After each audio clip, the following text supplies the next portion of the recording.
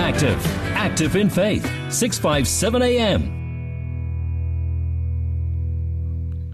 The final 30 minutes of I Am Live. Welcome back, and we are heading straight into our discussion for this evening.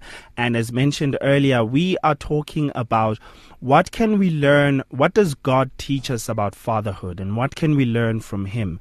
It's something that I often think about a lot, the fact that the way that God has used no other relationship except for marriage to model His relationship with the church means that we can often look at the way that God teaches, or rather the way that God interacts with the church and the way that He forms a relationship with the church, and learn a lot from that in how we should behave within our relationships, and also learn from God's expectations of the church, and then learn from that in how we should behave within marriage. So obviously the church would be the bride, and then Christ being the groom. So there's a lot you can observe, a lot of sacrifices that you can see in Jesus Christ. So it makes it easy for you as a man when going into marriage, stepping into marriage. When you observe how the extent to which Jesus sacrificed and the extent to which He laid down His life and literally chose to live for the sake of His bride. He chose to live a life of, close to being a person without a home. So a nomad, basically. But more importantly, in the end, He literally laid His life down for the bride so that she could come and dwell with Him at the end of it all. So there's a lot to learn from that, right? There's a lot to learn from that. So the role that a man plays within a marriage, or a husband plays within a marriage, you can find a lot of points by just looking at what did Jesus mean when He said to His bride, "I love you"? And another thing that I always find hilarious is the fact that in our modern culture, and this is obviously not just here in South Africa, but our modern global culture, it's become such a norm to tell your spouse that you love them every time after you hang up your phone, every time after you see them or you leave for work. To be quite honest, I honestly think if you were to do like a show, watch a TV show of Jesus actually living with His bride, right? And how He would interact with her, I don't think you'd hear Jesus saying, "I love you" when He hangs up the phone very often. Because if you read the Bible, Jesus doesn't say that much. But the thing that He's very, very big on is showing it, like very big on showing it. And that's something that is so undeniable, right? He shows it in the things that He does, in the sacrifices that He makes, the things that He died so that His wife would receive, so that His bride would receive those things here on earth. But anyway, so in just the same way that you can observe how a husband is to be and a wife is to be in marriage, because remember that the word gives us a very direct clue and a very direct statement that sort of qualifies and validates the fact that a husband is to learn from Christ and a wife from the church. It is validated in the statement where it says, or the verse where it says, "Husbands, love your wives as Christ loved the church, and wives, submit to your husbands as the church submits to Christ," basically, or as the bride submits to Christ. So there's literally a very explicit statement, which we can talk about how it's been abused, for the longest time. We can talk about that all we want, but we just want to establish that truth and that practical way of looking at the things that God does in order to determine how we should behave on earth. Because we do not have a better example apart from Jesus Christ.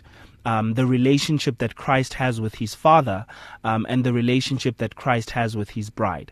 Now, Charles, what are your thoughts on this one?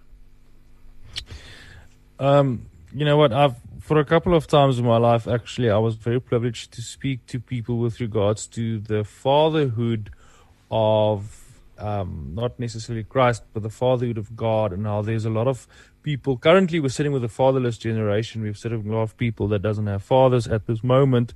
And I found that if I read the Bible correctly and if I study the Bible, I actually see a lot of it in the Bible as well. I don't know, for some reason, I always get this idea with David, with Elijah coming to actually anoint him as king, and his dad sort of forgets that he's there. You understand? He brings his big sons out, the most attractive sons. He brings them out, and then at the end, Samuel. It's actually not Elijah, it's Samuel. Samuel asks him like, "But don't you have another son?" And he's like, "Oh yeah, I've got David. He's out there in the field." So he's literally like the last born son, but he's also an afterthought to his dad. His dad, Jesse, just basically forgot about him. And then God made certain things known to him. And I know that we call them the Messianic Psalms or the Psalms about Jesus, whatever. But in Psalm 2, we read that David says, God spoke to him and said, "From this day forth, I shall be your father." So I always find that very interesting, that it's such a pertinent thing for God to want us to have, that he's willing to be that for us when we do not have it. Does that make sense? Definitely. Yeah. So to me, I just feel that's the way that we should obviously live our lives to the best ability that you can as a parent, to be a good father to your children.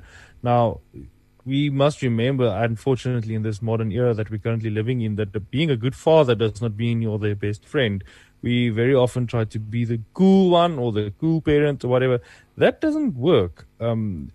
We see Jesus offending people. We see Jesus, in actual case, offending his disciples. We've made the statement that he doesn't say he loves them that often. But we see that he offended them, and they said to him at some point, why follow him when he uses such harsh words and such harsh terminology? But what I also find very interesting with regards to the life of Jesus is that we see children flocking to him. And I don't know if you've ever seen that, but how certain men, certain pastors, you just see children wanting to be with them. They just feel so comfortable in their presence. And I know it shouldn't probably be the case, but I always use that as a spiritual barometer to see how spiritual someone is.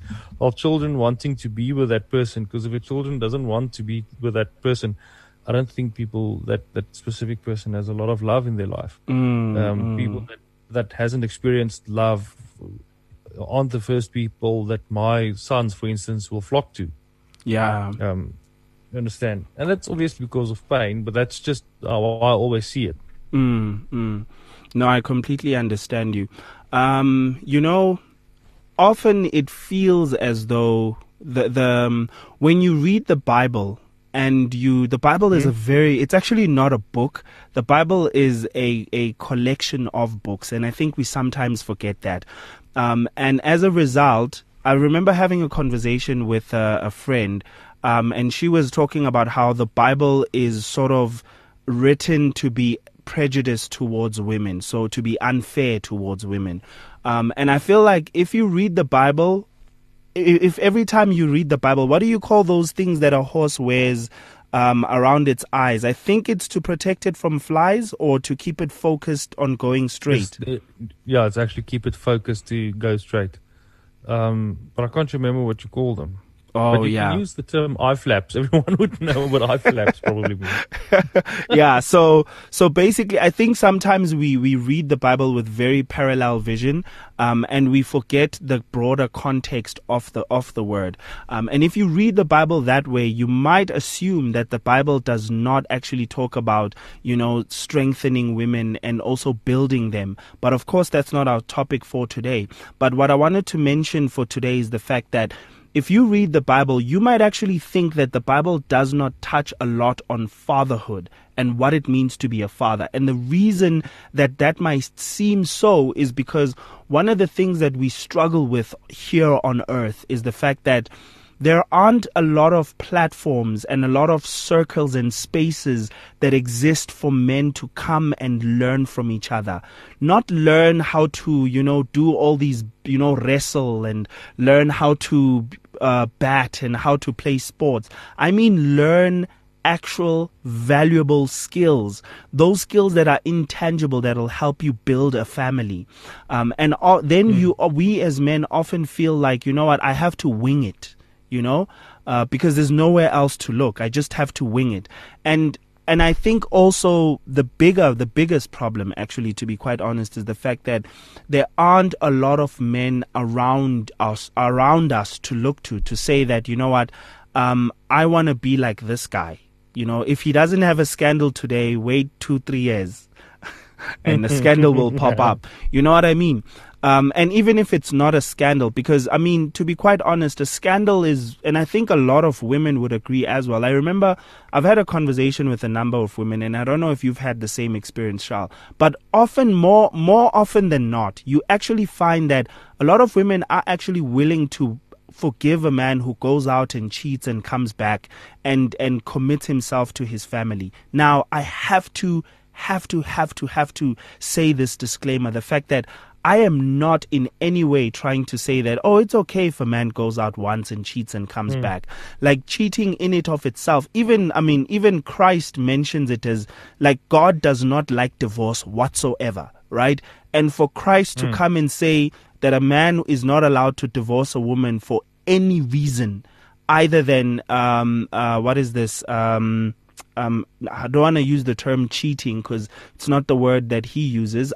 Is it adultery that Jesus uses in the word? I think he uses the term adultery. Yeah. Yes. Which is basically what we call cheating. But unfortunately for us, cheating also accommodates cheating outside of marriage. Like if you're not married to a person and you guys are dating and then they cheat. But anyways, so the point is that the point I'm trying to make is that there is a lot of women are willing to, work with you, build and watch you grow and, have a little bit of grace to hold and keep the family together. But what I'm learning more and more is that a lot of men are such, I'll almost use a term that we use in the streets. And I'm realizing, I don't know if you know the term mabena, Shal. Oh, you don't? I'm surprised. There's this video, I'm just going to explain it quickly. There's this video from soldiers that are training, South African soldiers that are training. And then there's this one soldier who just keeps getting things wrong in that video. It's a very short video clip. So when the soldiers are running and have to climb something, he's the one who's just not getting it right. So the instructor or the drill instructor basically keeps saying, Mabena. Mabena, I knew it. Mabena won't get it right. So literally because of that video, a lot of people started, whenever you do something and you don't get it right, people start calling you a Mabena. Mabena is probably a surname. Mabena is a surname. I imagine we've got our own meme. You know what I mean? Yeah. So, but now here's the thing. It's become quite part of our normal South African language. Even politicians use it. Like you'll find them talking in, like, especially the, what's his name? The police minister. Bekitele. Yes, like you literally find them just using it in normal language. Like, why are you being such a mabena? And I think the fact that it's a surname that belongs to a family. But anyways, the reason I thought of that is because I wanted to say when a husband just becomes a basic mabena. But the thing is, I don't like the idea of associating a person's surname with bad behavior or with failure, basically. I don't like that idea because each and every one of our names is meant to uplift and speak prophecy into our lives, As funny as the meme is, I mean, I'm totally for the memes. I'm for the memes. I'm not against the memes. Yeah, but anyways, so I wanted to point out the fact that there's a lot of Bible scriptures that speak to being a father.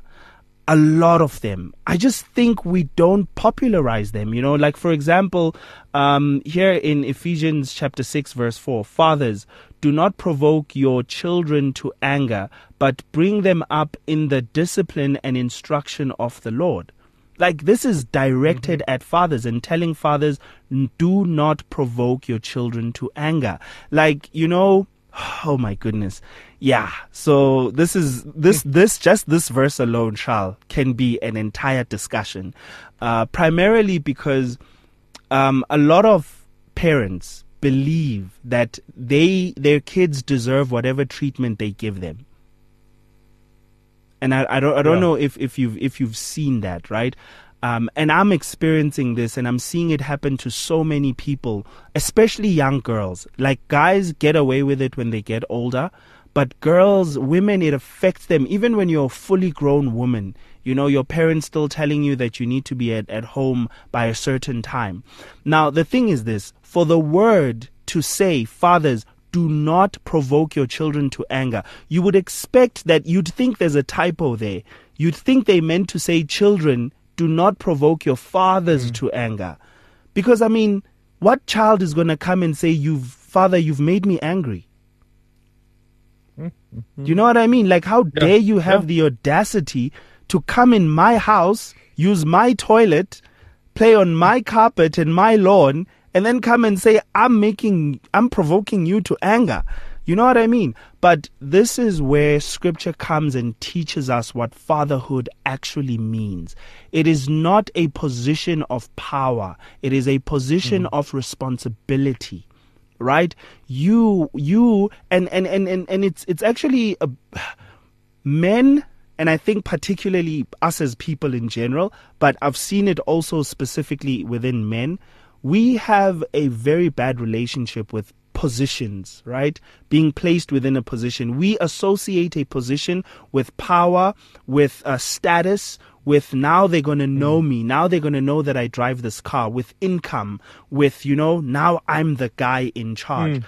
And the thing is, the way the word looks at position is that it associates it with responsibility. That's why the word says, with those who to those who have shall remind me those who the greatest in the kingdom are those who serve. Yes. Yeah, I almost said the quote by the Spider-Man quote, with great power comes great.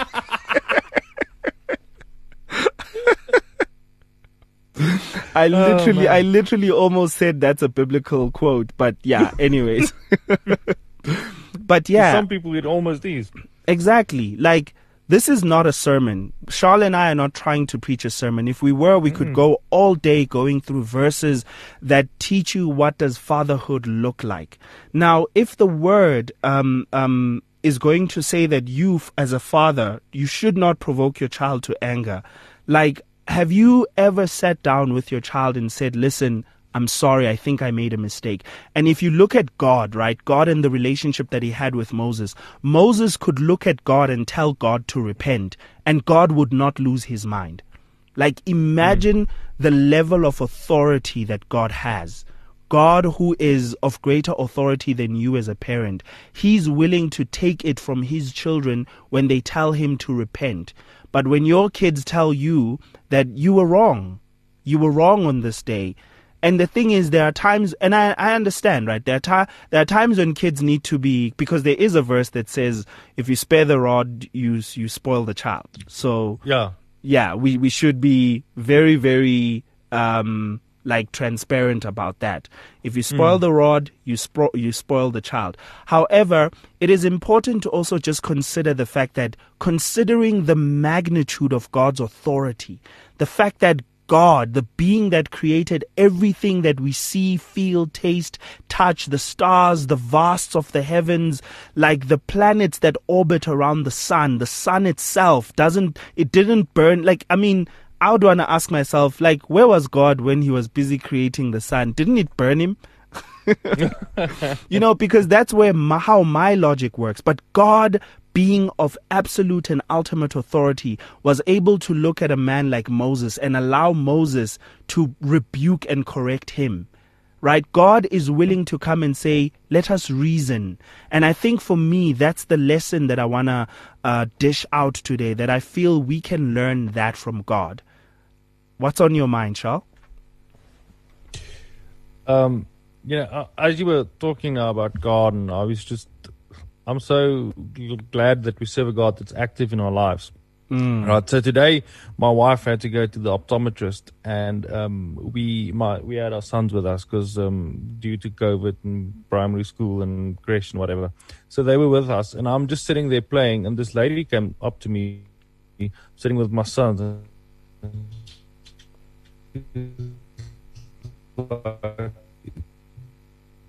so good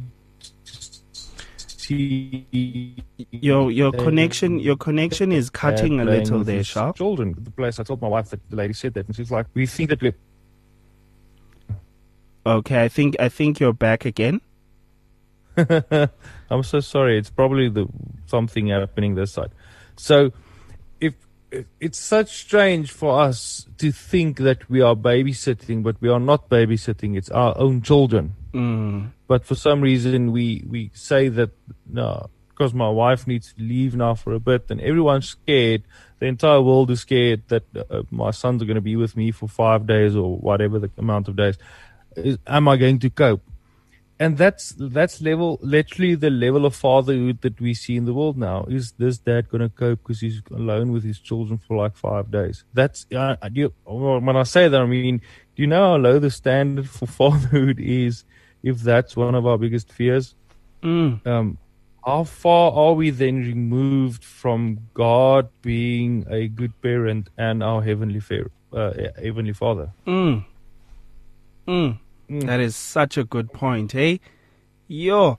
Yeah. Like it's such a good point, because that happens quite a lot. Like, people in the general public tend to, like, it tends to be normal language. Like, what are your kids going to do without their mom for the next 2 weeks? Like, I mean, but when the father leaves, it becomes a norm. Like, I mean, it's just 2 weeks. Come on. I mean, come on. I can manage for 2 weeks. Yeah. In as much as the importance of a mother could never ever be taken for granted, it should and could never be underlooked, and the importance and imprint that a mom has on her children is just too intimate, and it's something that we can never ever take away from women in general. But at the same time, we should not forget that when men step up, there's an imprint that they leave on their children. And I know that there's a lot of women, I actually wanted to read this, speaking to the fact that in as much as a father is not supposed to provoke their children to anger, which happens so much. And I think I would love to just spend some time meditating on that and understanding what does it mean to provoke your children, because I don't want to provoke my children to anger, Shal. But another thing that I wanted to read is this, that says, where God says, I think this is in 2 Samuel chapter 7. So I'm not sure, but I think this was talking about Saul, if I remember correctly. Obviously, it was speaking prophetically about Christ, but I will be a father to him, and he'll be a son to me. When he does wrong, I'll discipline him in the usual ways, the pitfalls and obstacles of this mortal life, but I'll never remove my gracious love from him. Yo. So if I remember correctly, this was either speaking about Christ or the church, because Christ also, God, the Father, God also mentions the fact that as a father has compassion on his, I think it's where he says, I will be a God amongst them, and they shall be my children. So yes, so I think this is actually also a good example. As a father has compassion on his children, so the Lord has compassion on those who fear him. So it is really, I think that's another very important lesson to learn from God. The fact that, number one, God does not I don't know if this is the good way to phrase it, but God does not consider his position of so much importance that he would not bring himself to a level of reasoning with his children. God reasons with us. God looks at things that we do and he's like, okay, you've done this, but how do we solve this problem, right? God is willing to allow his sons to look at him and say, I think you're giving me unfair judgment. He's willing for you to reason with him. And I think there are actually denominations that would never ever consider God as someone that you could reason with, because that's how they view the term being sovereign, the fact that you do whatever you want to do. So if God says you're burning today, you're burning and you can't say anything. But unfortunately, the display that we see in scripture, like when we see it in practice, God has been a God that has brought himself down and actually listened to our thoughts. I mean, it is to the extent that when the Israelites asked for a king, when they had their first king, which was Saul, God actually didn't want them to have a king. He warned them that having a king would actually be bad for you. Often people preach that the reason why God doesn't want to give you whatever you're praying for is because you might not be ready for it. That might not necessarily be true. But, and the reason I say that is because literally the Israelites, God told them, and more than once, that a king is not good for you. And God gave them a king, and the king was bad. Even when David was a king, David was not a flawless king. He did a lot of the things that Saul did. David took many wives. He took their sons and daughters and their daughters and made them his wives, So, and also took their sons and sent them to war. There's a lot of mistakes that David made, which were a repeat of what Saul did. Obviously, he wasn't as evil and rebellious as Saul was. But I hope we have touched on very important points, and we have shed some light and pointed you toward the right direction on what can you learn from God on how to be a good father. And also, I hope that it'll encourage you to go out and search on the internet, like verses that talk about fatherhood, because that's literally what I do. And I came across more than 30 just by doing a quick Google search. So we don't have the time to do that and read through all of them, but you can sit and meditate on those scriptures. Find times where God interacted with people, and also look at the relationship that God had with Christ and those qualities that God expresses, right? Those qualities, those are the ones that you should look at and compare that with what the kind of a father you want to be. Any last words, Charles? No, I think look to God. Everything we want him to be, that's what we should duplicate for our own children. And remember that a lot of time that actually means servanthood, serving them. Very true story. So we're going to take our breather here and be back shortly with our devotion for the night before we say our final goodbyes. Get your daily bread, but also your faith in practice. It's 657 AM, the sounds of your life. We have finally come to the very end of our first show for the month of July, which is one of the colder months. But after July, we're stepping into August, which is when we start welcoming summer, because I know that August is more of a windy month than it is a cold month. And I'm definitely looking forward to that. And then we're going to start seeing the jacarandas blossom again. It's going to be so beautiful. I should start scheduling photo shoots, especially in the eastern sides of Pretoria. You know how beautiful the jacarandas look that side, Charles? No, it's amazing, man. Yeah, no. I will miss that. Yeah, definitely. One thing you can enjoy you have the ocean, but we have the jacarandas. Yeah, what is our devotion? Just doesn't come close. Yeah. What is the devotion for tonight? The devotion is from Deuteronomy 1 verse 30, and I specifically look for an Old Testament verse because we like to find God the Father in the New Testament, but it's sometimes difficult in the Old Testament. So I found this, and this is one of the most beautiful things for me.